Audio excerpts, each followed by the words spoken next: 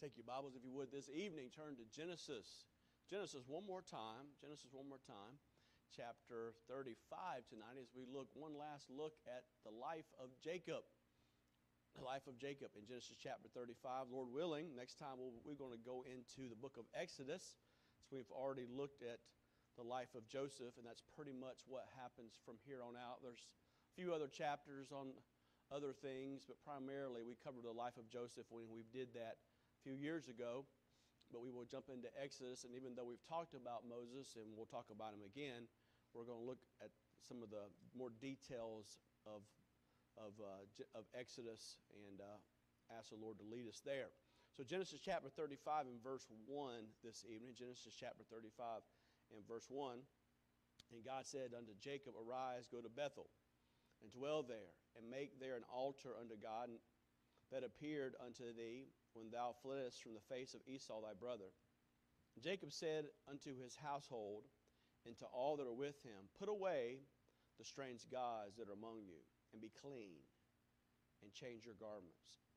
And let us arise and go up to Bethel, and I will make there an altar unto God, who answered me in the day of my distress, and was with me in the way which I went.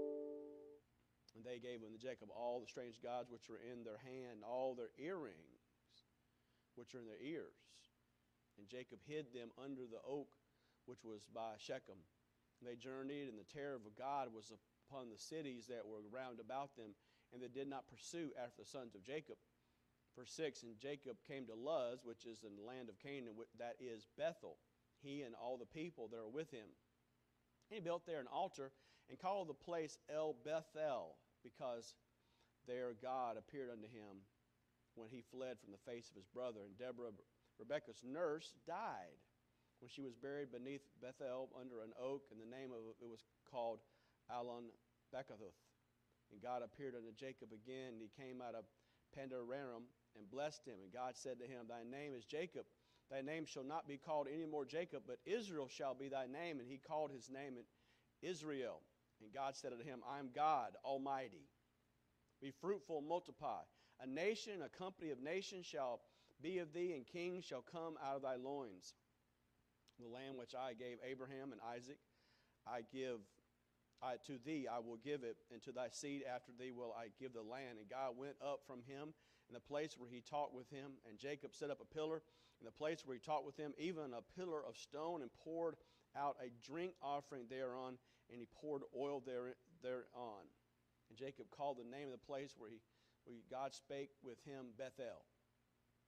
Verse 16. They journeyed from Bethel, and there was but a little way to come to Ephrathah. And Rachel travailed, and she had hard labor. And it came to pass, when she was in hard labor, that the midwife said unto her, Fear not, thou shalt have this son also. And it came to pass, as her soul was departing, for she died, that she called his name Benoni, but his father called his name Benjamin. And Rachel died, and was buried in the way of Ephrathah, which is Bethlehem. And Jacob set up a pillar upon her grave, that is the pillar of Rachel's grave unto this day. And they journeyed and spread his tent towards the tower of Edar. And it came to pass, when Israel dwelt in the land, that Reuben went and lay with Bilhah, his father's concubine. And Israel heard it. Now the sons of Jacob were 12. The sons of Leah, Reuben, Jacob's firstborn, Simeon, and Levi, Judah, and Issachar, and Zebulun. The sons of Rachel, Joseph, and Benjamin. The sons of Bilhah, Rachel's handmaid, Dan and Naphtali. And the sons of Zilpah, Leah's handmaid, Gad, Asher. These are the sons of Jacob, which were born him in Pandararam. And Jacob came unto Isaac his father in Mamre, the city of Arba, which is Hebron, where Abram and Isaac journeyed. Verse 28, In the days of Isaac 180 years. And Isaac gave up the ghost, and died, and was gathered unto his people. Being old and full of days, his sons Esau and Jacob buried him. Gracious Father, we just thank you again for this opportunity on this Sunday evening to be in your house, Lord, to proclaim your word. We're so thankful for it. And I pray, Lord, that from your word tonight and through thy Spirit, that you would help us again to learn the lessons, hard lessons, difficult lessons from the life of this one who's gone before us and not make the same mistakes that would destroy our lives as these people that we read about. But help us, Lord, in the things that they've done good, and they did many things good. Help us, Lord, to try to achieve those things in this life so we will have peace with you and fellowship with you and have more opportunity to share the good news of Jesus Christ. Bless tonight. Give us ears to hear. We pray in Jesus' name. Amen. So we've come to this last chapter basically on Jacob's spiritual life. Of course, we will, at the end of this book, as we've looked at it, Jacob will be involved. He'll be involved, of course, in what happens to his sons and their mischievousness, their mischievousness that they did. And we read about that in the life of Joseph. We'll relieve the fact that he was bereaved because he thought as they had lied to him about Joseph and being torn up by animals when he really wasn't. He was sold, of course, to Egypt, ultimately to Egypt. And we will read about his life, how he went to Egypt, spent probably about 17 years there before he ultimately died. But we see, as we go back just a little bit, that first of all, how in chapter 28, how God saved Jacob. Then in chapters 29 through 32, how God subdued Jacob. Chapters 33 and 34, we looked at last week, how God separated Jacob. But in chapter 35, we're looking at how God sanctified Jacob. How God sanctified Jacob. And that's the title of the message tonight. How God sanctified Jacob. Sanctification merely means to draw closer. And we're going to look at some verses about that. But we all, hopefully in the Christian life, desire, and naturally a Sunday night crowd is a little different than a Sunday morning crowd. Some folks come on Sunday morning because it's just the thing to do. And I'm glad they do. A lot of folks do things, like eat. And I'm glad they do. And some folks go to church like they go to eat because it's just something they do on Sunday morning. Sunday night crowd, you're a little more serious about that. And so Wednesday night crowd, even more serious about that because it's in the middle of your week. Many of you worked all day long, you're tired, and you still come to Wednesday night, and I'm thankful for that. But we're going to look at basically 3 different locations tonight, Bethel, Ephrathah, and Mamre. These are the areas where we'll be looking at. Of course, there's going to be some four burials and a couple funerals. And Jacob now is beginning to say goodbye to the things of this life. And God in His mercy does things for us that we won't do for ourselves.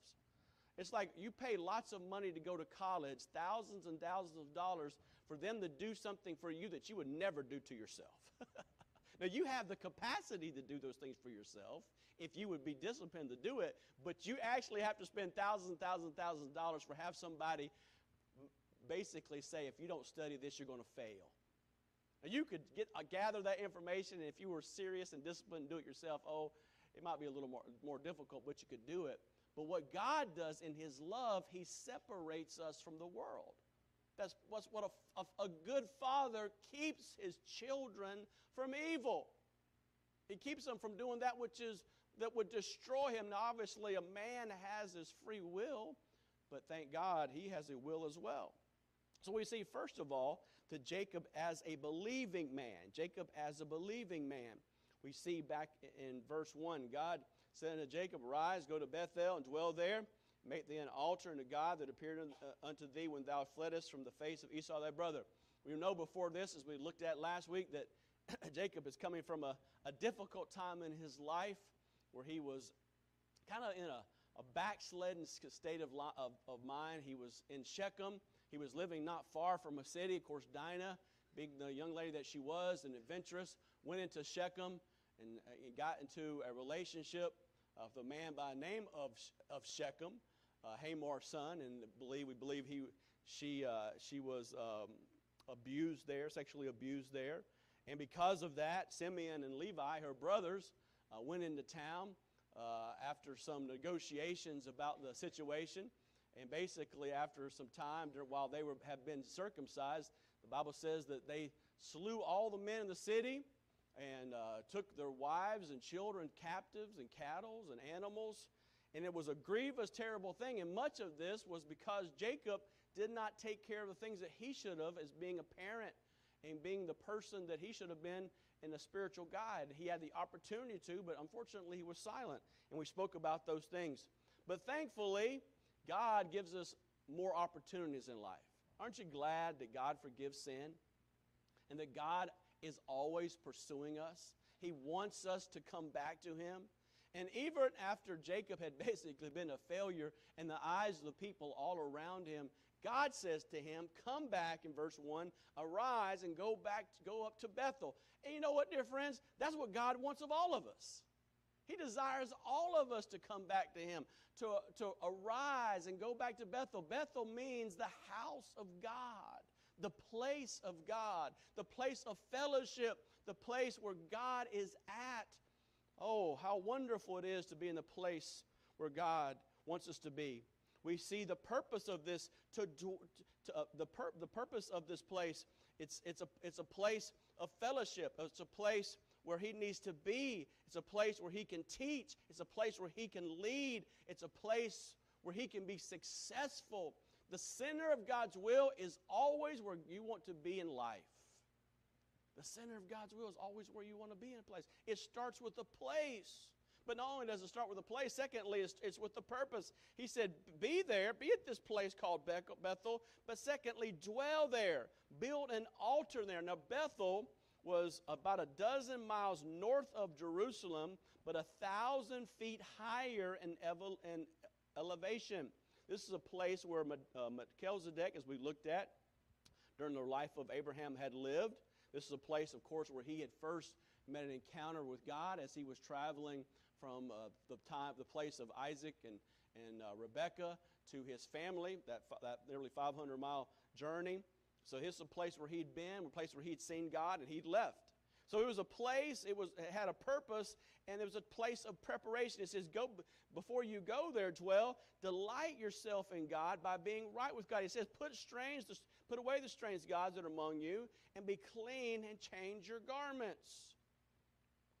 Before he went to that place, God said, now before you go there, I want you to do something. I want you to separate yourself. I want you to sanctify yourself. And as I looked at this word sanctify or separate, it's throughout the Scriptures. Moses said it in Exodus chapter 3, verse 5, but before the law was given, he said, draw not nigh hither, but put off thy shoes before off thy feet, for the place where thou standest is holy ground. Before his calling, before he was going to go and rescue the people from Egypt, he had to separate himself by taking his shoes off. In Exodus chapter 19, verse 10, the Lord said unto Moses, go unto thy people and sanctify them today or tomorrow, and let them wash their clothes. Prepare yourself. Be clean. Joshua chapter 3, verse 5, before they went into the land, he said, sanctify yourselves, for tomorrow the Lord will do wonders among you, as they was getting ready to cross the Jordan River. David said in 1 Chronicles chapter 15, verse 12, and he said to them, you are the chief of the fathers of Levites. Sanctify yourselves, both ye and your brethren, that ye may bring up the ark of God of Israel into the place I prepared for you. Jesus prayed to the Father in John 17:17, sanctify them, clean them up, separate them through thy truth. Thy word is truth. You say, how do I get clean? By reading the Word of God, by spending time in His Word. 1 Peter chapter 3 and verse 15, verses we looked at on Wednesday night. But sanctify the Lord God in your hearts, and be ready always to give an answer to every man that asketh you a reason of the hope that is in you with meekness and fear. You see, before you are going to be in the house of worship, before you're in a place of service, you must be clean. I hope before you came to church, either last night or this morning, you took a shower or a bath. You cleaned yourself up. You got freshened up. You got yourself bodily, physically prepared. But it's not just a physical thing. It should be a spiritual thing. There should not be a day or a week that goes by that you don't spend time with God confessing your sin. The Bible says we confess our sins. Confess your fault, confess your sins, and He's faithful and just to forgive us our sins and to cleanse us from all unrighteousness, 1 John 1:9. We're to confess our faults to one another and pray for one another that you might be healed. When's the last time you prayed to God and asked Him to forgive you of your sins? To be clean. Now, dear friend, if you walk around all the time focusing on what other people do, but you never spend time asking God to forgive you, that's a problem. That's a problem. We spend so much time pointing fingers at other people instead of having that old finger point back at ourselves. Because often in time, let me be honest with you, the thing that you see other people's life is the same thing you're struggling with yourself. Sometimes people come to me and they'll counsel me and say, oh, preacher, do you know so-and-so is doing this, so-and-so is doing that? And I think to myself, you're doing the same thing, you just don't want nobody to tell you. You're doing the very same thing, you just don't want, you're afraid somebody to tell you. It's the truth. It's the truth. Be clean, be clean, be clean. That's something we should do each day. So we see, first of all here, his desire for spiritual vitality, but secondly, his spiritual victory. It says in verse 5, and they journeyed, and the terror of God was from the cities that were round about them, and did not pursue after the sons of God. Now remember, he'd caused a ruckus. People talk. When they see a whole city destroyed, like Shechem, and the men destroyed, and the women and children taken captive, people around are going to take notice and say, what's going on? What's going on? And naturally, they'll want to try to defeat their enemy before Jacob and his sons has the opportunity to defeat them. So what do? What does God do? Well, God basically brings a terror upon the people so they're not attacked by the other people. Because Jacob now is in a right place, God gives him protection. There is no telling how often God has protected us because we're in the right place. Dear friend, that's why I say to people, be in church. It's hard to do bad when you're in church. Hey, when you're in God's house, in fellowship with God and fellowship with other people, one thing for sure, you're probably not going to be doing a whole lot of sinning. Be in the right place when you're supposed to be there. How many Christians should be in God's house on a Sunday morning or Sunday night or a Wednesday night, and they're out there living a life that they know they shouldn't be living? Be the right place. We want God's blessing, and when we're in the right place, God gives us his blessing. He gives us his protection. He gives us his care. The Bible says in 1 Peter chapter 3 and verse 10, for he that will love life and see good days, let him refrain his tongue from evil and his lips from to speak no guile. Let him eschew, cast away, get rid of evil, and do good, and seek peace and ensue it. For the eyes of the Lord are over the righteous, and his ears are open to the prayers, but the face of the Lord against them that do evil. So we who want God's blessing, we who want God's presence, we have a special protection from God himself. And dear friends, I covet that protection. I covet that care, and I hope you do too. I hope you're thankful for the blessing and protection that you have because you are a Christian. So we see his spiritual victory, but thirdly, his spiritual verity, or seeking the truth. God was bringing Jacob back to a basic truth, that his relationship with God was very important. We see his relationship to God was confessed anew. He built an altar there called Bethel, meaning El Bethel, meaning the mighty God of the house of God. This is one of the only times in Scriptures that God himself tells him to build a house there. So he's renewing a relationship. He's going back to truth. But while he's there, and true as much as life, he has to bury a friend. The Bible says he buries there Deborah. Now, interesting enough, Deborah is kind of a nanny or a friend or helper to Rebekah. He's Rebekah's nurse. And of course, we go back, we don't really see an instance when he goes back. That certainly Jacob does go back and spends time with his mother, Rebekah, and Isaac. And there, Rebekah, I'm sure Jacob tells her the need, since they have children with several different wives, as we're going to look at again. And there's a different need for a nanny or a helper in that situation. So he has to bury a dear friend. So we see Jacob's relationship to God was confessed, but we see also that it's confirmed anew. It says in verses 9 through 13, it says in verse 9, and God appeared unto Jacob. God appeared unto Jacob. And Jacob was given a personal name, verses 9 and 10. It says, and God appeared to Jacob again and came out of Padan-aram and blessed him. And God said to him, thy name is Jacob. Thy name shall not be called that anymore Jacob, but Israel shall be thy name. And he called his name Israel. Now, we had seen this before, the fact that God was going to change his name from Jacob to Israel, but now God confirms it again. So we see his name, his personal name. We see his promised fame in verse 11. And God said, I am the God Almighty, be fruitful, multiply, a nation, a company of nations shall be, and kings shall come out of thy loins. The same promises that were given to Abraham and Isaac, his father and grandfather, as we see in verse 12, are given to him. He's going to have a personal name, a promised fame, and a perpetual claim. Verse 12, and the land which I gave Abraham and Isaac I will give to thee will I give it, and to thy seed after thee will I give the land. So we see that his relationship is confirmed anew. And then it's claimed anew in verse 15. He says in verse 15, the Bible says in verse 15, and Jacob called the name of the place where God spake to him, Bethel, the house of God. The house of God. And he stayed there. What a wonderful thing that Jacob had made a decision to be there where God had met with him before.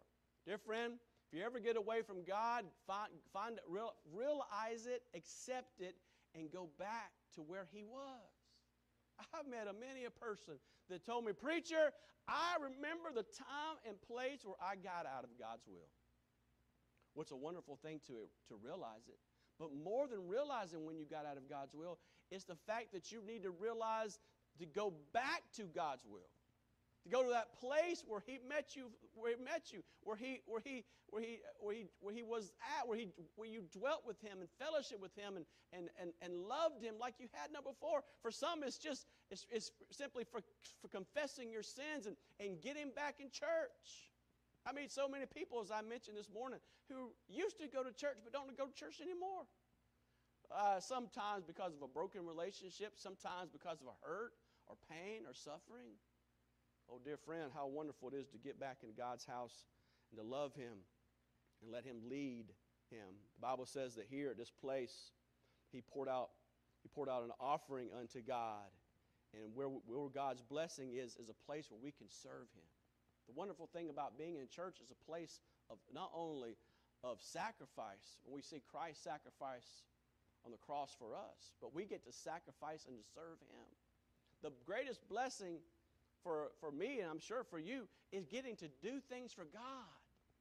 Oh, so many people come and say, man, I love to do this, I love to do this, I love to do this. And dear friends, that's something that's good for us now.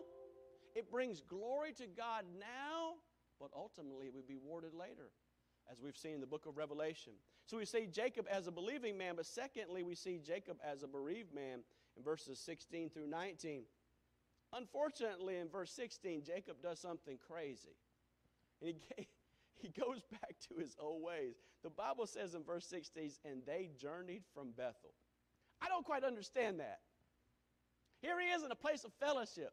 Here's in a place of sweetness. Here's in a place of God blessing him. And he leaves it.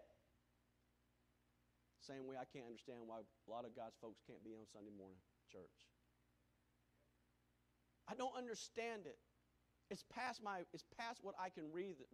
It's past what I figure out. That they know they've been taught from their childhood, from their youth, to need to be in God's house. They know it's a place of blessing. They know it's a place where they should be. But for whatever reasons, and there are many, many reasons that they will give you. I've heard just about every one of them. But every once in a while I hear a new one. They will say, I can't be in God's house. I can't be in God's house. For whatever reason, Jacob leaves God's place. He leaves Bethel. And isn't by coincidence. And dear friend, let me say to this in all honesty, when you get out of God's will, it isn't by coincidence that bad things start happening to you. Dear friends, this is not just about luck or chance. Get luck and chance out of your vocabulary as a Christian. That's all paganism. I'm not in fellowship with God. Maybe God's causing the problems in your life right now directly because he's trying to get you back right with him. Listen to his voice. Whenever there's a problem in your life, don't look and say, it's somebody's fault, it's that person's fault, it's somebody else's fault. Whenever there's trouble in your life, first thing you do and say, God, is it my fault? But dear friend, that's the last thing we want to do. because we have a hard time being honest with ourselves. It's so much easier to do the same thing that Adam did. The woman thou hast given me, or the husband thou hast given me, or the job thou hast given me, or the circumstance you've placed me in, or this or that, instead of saying, Lord, is the reason I have a problem in my marriage me?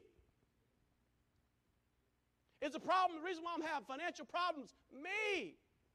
Is the reason why I have cancer, or sickness, or pain, or suffering me? You ask yourself that? I know it's easier to say somebody else. I'm not saying that's always the case. Because we read Job, right? And we look at the book of Job, we know it had nothing to do with Job.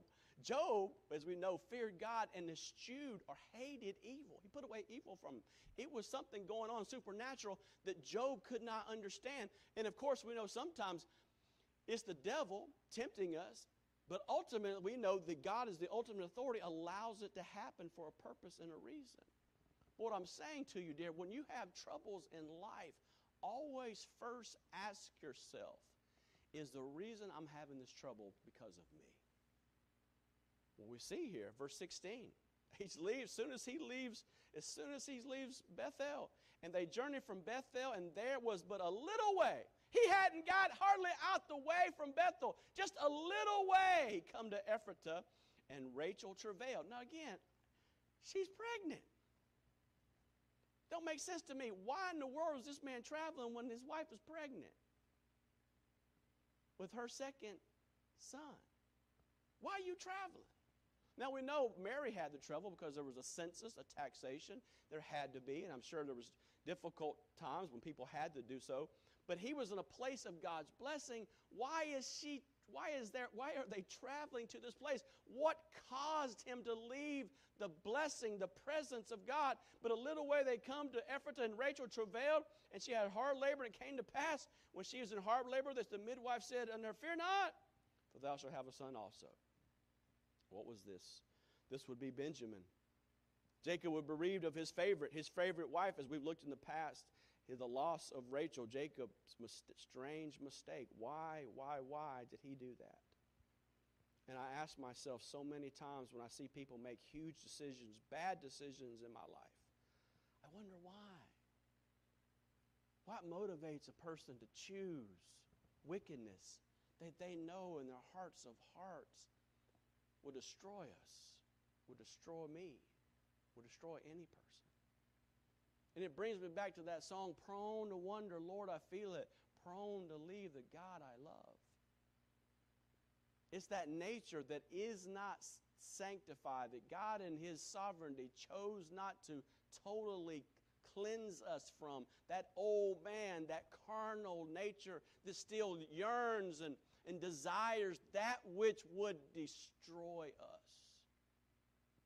And as we've looked at a few weeks ago in Romans chapter 7, that's exactly what Paul struggled with. That old man, that fleshly desire. And that is the voice which we must, on a regular basis, daily, as Brother Pete said this morning in Sunday school, sometimes hourly, sometimes every few minutes, say no to. Because if you listen to that voice, it will lead you to the path of destruction. And that's exactly what happened here. We're told of Jacob's sudden misery. Rachel wanted to call him Ben-Omi, meaning the son of my sorrow. And he could not look at this young babe, this innocent child, and call him son of my sorrow every day.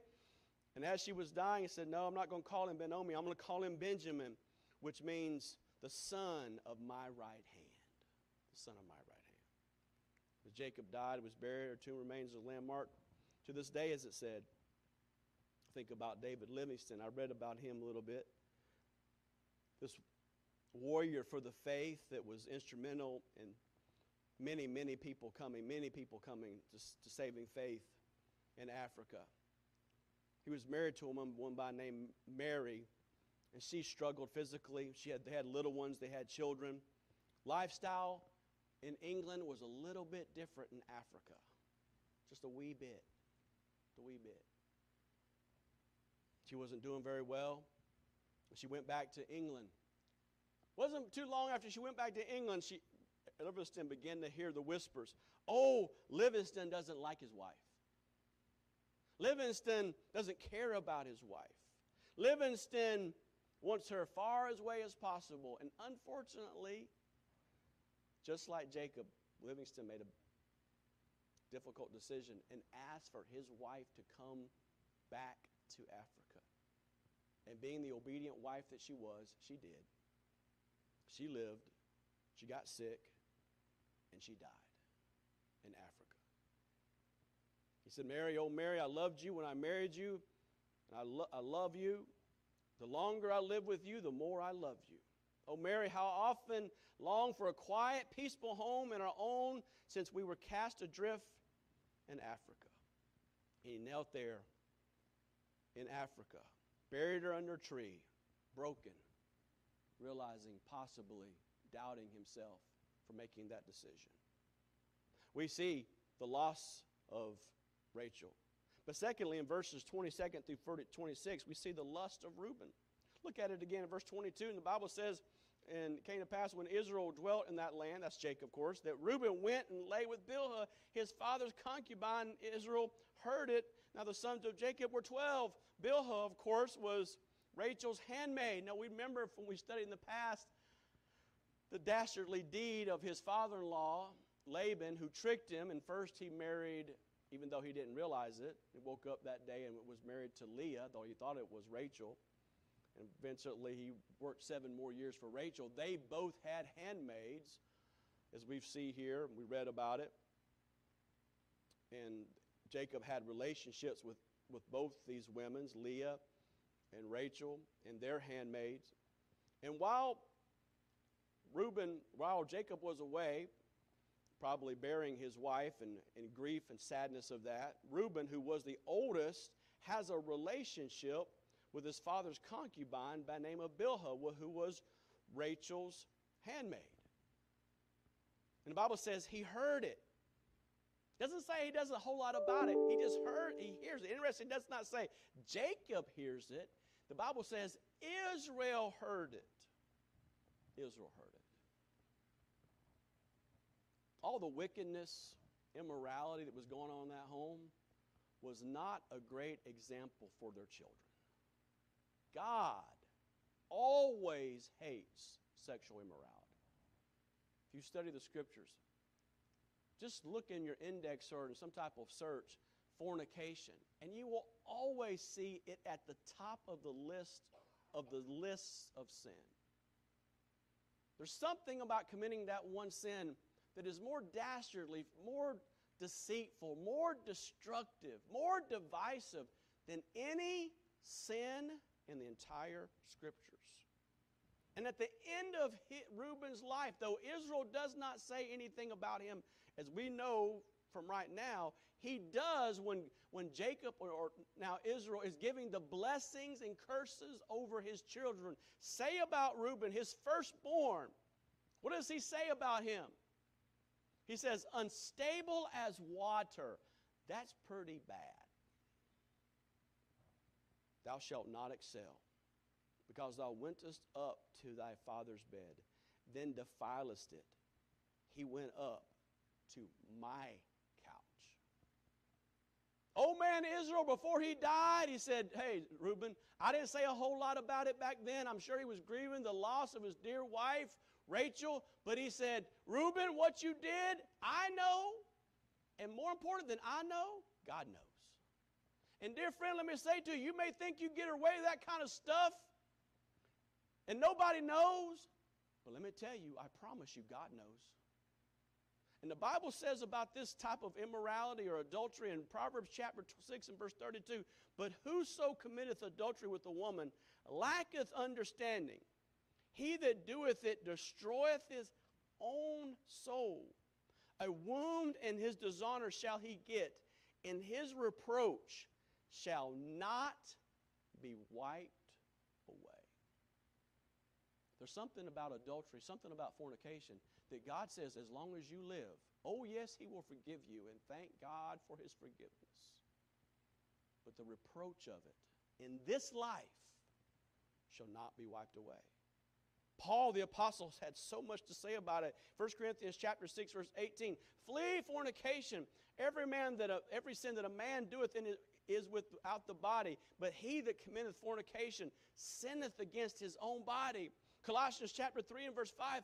Mortify therefore your members which are upon the earth. Fornication, first on the list. Uncleanness, inordinate affection, evil concupiscences, wanting that which you should not have. Covetousness, which is idolatry. What is the will of God? Some people say, what is the will of God? Well, Paul says one of the will of God is to give thanks, and we're getting ready to do that. Thank God. But another thing that he says is the will of God in 1 Thessalonians chapter 4 and verse 3. This is the will of God. You want what the will of God for you is? The will of God, even your sanctification, your spiritual growth. If you want to grow spiritually, this is what Paul the apostle said, that ye should abstain, stay away from, get away from it, run from it, flee fornication. If you want God's will in your life, you have to get away from fornication with everything about you. Dear friend, as Christians, brothers and sisters of Christ, stay away from it. Stay away from it. Jacob's bereaved of his favorite. Secondly, Jacob's bereaved of his father. Verse 27, and Jacob came to Isaac, his father, to Mamre in the city of Arba, which is Hebron, where Abraham and Isaac sojourned. The days of Isaac were 180 years, 180 years. And Isaac gave up the ghost. He died. He gathered his people. Being old and full of days, his sons of Esau and Jacob there. Thankfully, he had patched things up with Esau, so Esau was not looking to kill him. They had the time to spend together as brothers to bury first, of course, their mother, Rebekah, and now this dear patriarch, Isaac. Now look at Jacob's life. It's a life that goes up and down. It's a life that it seems in a moment there is just a shipwreck. And then it's a life when he chooses to, which is so sweet. I was thinking about that very thing yesterday as I was leaving here to help clean up after the hurricane.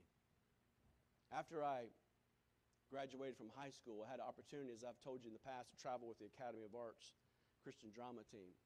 And one of the young men on the team with me was named Paul Troff. His ancestors were from Russia, and they lived outside of Philadelphia, a place called Lansdale. I got to spend a couple of days with him. I played in The Life of David, which is the play that he and I were on that summer. I played just like people like Mephibosheth, Uriah the Hittite. You know, he played Abner, the song Strong Soldier. Paul was a big guy, big, strong, tough guy. So I'd stay at his house in the morning. His dear mother would make us some cakes in the morning, some sweet cakes and coffee. And Paul then would put on some classical music. Now, I grew up with rock and roll. But Paul said classical music helped him enjoy his morning meal. So he put on some Edvard Grieg in Morning Mood. He put on some Rachmaninoff, and that's not rock and roll, folks. And he played his second concerto number 2. And if you know anything about that piece, this man was a Russian writer, and it's one reason why Paul liked him so much. Places in that is rough and strong, the piano playing. It's difficult almost to listen to because it's so, it's just so almost like crazy, if you want to put it in a term that we could maybe understand. But then I believe it is the second movement. It is some of the sweetest music that mortals can hear. It's beautiful. And as soon as I pulled out of here yesterday, I heard that again, which I hadn't heard in years. And it reminded me of the Christian's life. In so many ways, our lives are rough and difficult because we choose it. Because we do things that are just out of whack. Things that are just wrong. Things that are going to destroy us. And every once in a while, we come to a place like Bethel, a place of peace, a place of sweetness, a place of joy, a place of fellowship, a place of wonder, a place of blessing. And I wonder tonight, where are you? Where's your life? Life is crazy. Life is trouble. Life is difficult. Have you put yourself there? Have you put yourself there? Are you in that sweet place? A place of blessing, a place of growth, the place of wonder, the place of awe, the place of bliss. Where are you tonight? Maybe you need to make a U-turn. As I was heading home on 39th, going up 43rd, heading to Turkey Creek, right there as you turn left on 43rd, someone turned around. And you know what I noticed? When someone turns around there, they're looking for traffic, but everybody has to pause and look at their life, look at their car as they're turning around. Maybe God is wanting you to do a U-turn in your life. The question is, are you willing to? Are you willing to go back to God? You say, preacher, I'm here physically. Oh, dear friend, you may be here physically, but maybe you're not here spiritually yet. Maybe you're not here spiritually. Maybe you're not where God wants you to be spiritually. Go back to where you know God wants you to be tonight. Father, we thank you for your goodness and your grace. Thank you that you constantly pursue us. Oh, we stumble, we fall, we struggle, we go through so many difficult days, and we put ourselves in positions that is hard to believe we even find ourselves there. Oh, God, bring us back tonight. If you're here tonight and you know Christ is your Savior, I hope you'll receive Him. I hope you'll place your faith in Him who died for you. And during the invitation, if you'd like to come and talk to Brother Clayton, if you're a man or if you're a woman, you'd like to talk to my wife about how to be saved, we desperately invite you. We encourage you to be here and join us in fellowship with the saints by trusting in Christ as your Savior. If you're here tonight and you say, preacher, I'm not where I should be, would you come back to Him? Is your life in disarray? Is your life in trouble? Do you find yourself going through difficulty? Could it be you? Could it be you? As the piano plays, let's stand to our feet. Would you come back to God tonight?